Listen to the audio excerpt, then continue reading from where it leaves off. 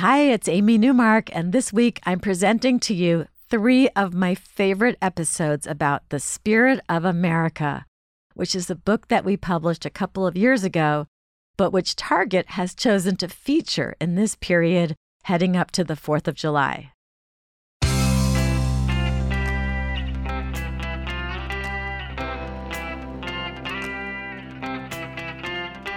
Changing your life one story at a time. This is the Chicken Soup for the Soul podcast with Editor-in-Chief Amy Newmark. Hey, it's Amy Newmark with a couple of stories to get you in the holiday spirit for the 4th of July next week. These are 2 patriotic, emotional stories that both make me tear up. They are a great reminder of the true spirit of America and the fact that we all love our country. The first story comes to us from Chicken Soup for the Soul, The Spirit of America, and it's about how a group of people banded together to help a young military wife. Elizabeth Atwater tells us that she was driving on the interstate when it suddenly stopped moving altogether. After several minutes passed with no movement, people started getting out of their cars. A couple of guys walked ahead and they came back shaking their heads. They had walked at least half a mile and there was no end in sight to the traffic jam. They decided there must have been an accident and the highway would be shut down for a while. People got out of their cars and stood in the road talking. Some were complaining, but most were taking it in stride. After all, there was nothing they could do. But one young woman who was clutching a baby was on the verge of tears. The young woman explained her problem to Elizabeth, saying, "I'm supposed to be at the airport in 35 minutes to meet my husband. He's in the Army and is coming home from a deployment. I'll only get to see him for a little while before he is taken away for debriefing before he can come home." She kissed the baby's cheek and she continued, "He's supposed to meet his son for the first time." And then she started to cry. A loud voice boomed out from the crowd. "That's a damn shame. When a soldier returns from overseas duty, he ought to be able to see his wife and new baby before he is sent for debriefing. I served in Desert Storm, and on my way back to the States, all I thought about was seeing my wife and my little girl." It was a burly truck driver who had a wad of tobacco tucked into his cheek. Just then, the crowd heard the sound of a helicopter approaching. Someone guessed that it must be the local traffic helicopter coming by to check out the shut-down highway. The truck driver hurried back to his truck and grabbed his cell phone. He called information and barked, "I need the number of the local news station." He jotted the number down, and then he called the station and insisted they put the station manager on the phone. It took a while for him to persuade the station manager, but he did it. He told the station manager it would be great publicity for his station and that he needed to divert that traffic helicopter to a field by the side of the road and whisk this young military wife and her baby away to the airport. It worked. The truck driver hung up the phone and turned around with a large grin. He let out a whoop and strode back to that baby and said, "Little fellow, you're going to meet your daddy today." Everyone started cheering, and the helicopter landed in the field nearby. 2 men got out, one holding a news camera. They looked a little confused about their sudden new assignment, but they smiled as the crowd cheered again. "Where is the young lady and her baby that we are taking to the airport?" the one with the camera asked. She timidly stepped forward. "Well, come on, honey," he said. "Your soldier will be landing in a few minutes, and we have orders that you had better be there to give him a kiss." The young woman pointed to a red Toyota and asked what she should do with her car. But the truck driver strode over to it, climbed inside, and with a couple of deft maneuvers, had the car safely parked on the grassy median. He jumped out, pulled a tattered handkerchief from his pocket, and tied it to the antenna. "It will be fine until you can come back for it," he said, dropping the keys in her hand. A middle-aged man stepped forward and handed her his business card. "Call me when you are ready to come get your car. I'll pick you up and bring you back here."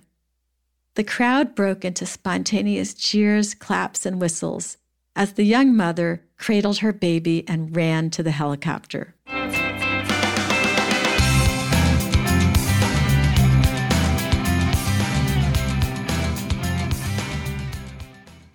Everyone knows therapy is great for solving problems, but getting therapy has its own problems too, like finding the right therapist, fitting into their schedule, and of course, the cost.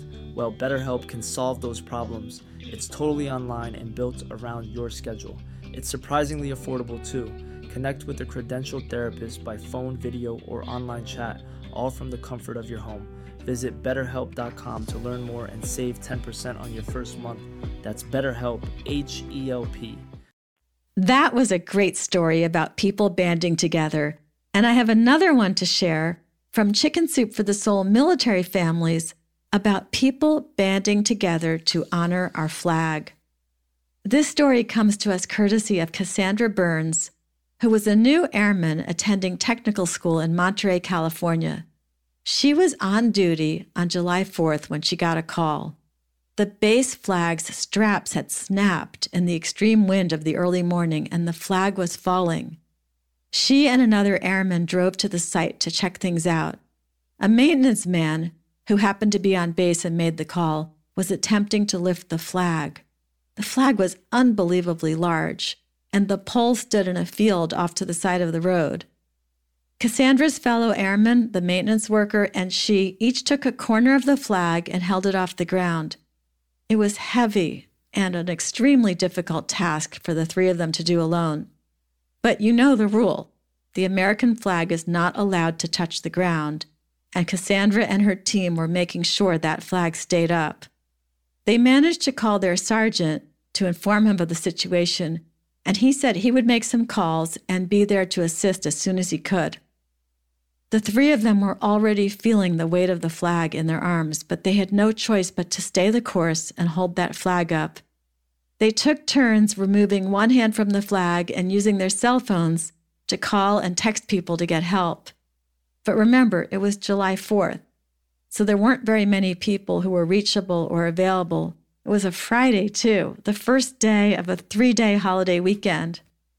The sergeant arrived about an hour later. He was frantically trying to find someone who could fix the straps so they could raise the flag back up to the pole. But he kept getting messages that everyone was closed for the long weekend.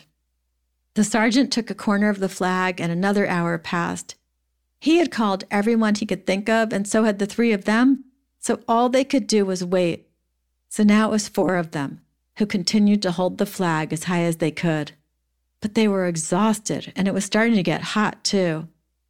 Then a car pulled up, and 2 more airmen who were not on duty walked toward them. They each took a spot, and that helped a lot. They used one hand to call some friends who were on their way to the beach, and they got them to turn around and come back. And about half an hour later, a few more cars pulled up, full of airmen coming to help. Now they had lots of people holding the flag, but it was still heavy, and the sun was beating down on them. Cassandra and the other original 2 had been there more than 4 hours by then. Finally, the sergeant got a call telling him that they should fold the flag up the official, respectful way as best they could. None of them really knew how to do it as well as the honor guard would, but they did their best, and then they separated, some to go back to their holiday weekend plans, and a few, like Cassandra, to go back to their Friday duties. Throughout the remainder of the day, Cassandra thought about how they all held that flag off the ground without complaint and without any thought of giving up. She says they had actually not been taught in basic training that they were supposed to keep the flag off the ground, but somehow they all knew. And I think we all know that. Whether we were taught at school or at summer camp or at a sports arena, we all know that you don't let the American flag touch the ground. Cassandra says that her arms ached for days, but she had never been prouder. And somehow, that gargantuan flag, once it was fixed and back up the pole, seemed to fly even higher than it had before it broke. Cassandra says, on that day, I learned the meaning of true patriotism, and that is something I will never forget. I'm Amy Newmark. Thanks for listening today. If you want to learn more about our new books and everything else going on at Chicken Soup for the Soul, join the more than 2 million people who follow us on Facebook, Instagram, or Twitter, or visit our website, chickensoup.com. If you'd like to learn more about Chicken Soup for the Soul, the Spirit of America, and Chicken Soup for the Soul military families, You can find them on our website by clicking the podcast button and looking at our featured books. Come back for our next episode to hear from Jaimin Patel, who makes a living inspiring people, but more importantly, has a really excellent Bollywood love story of his own to share with us.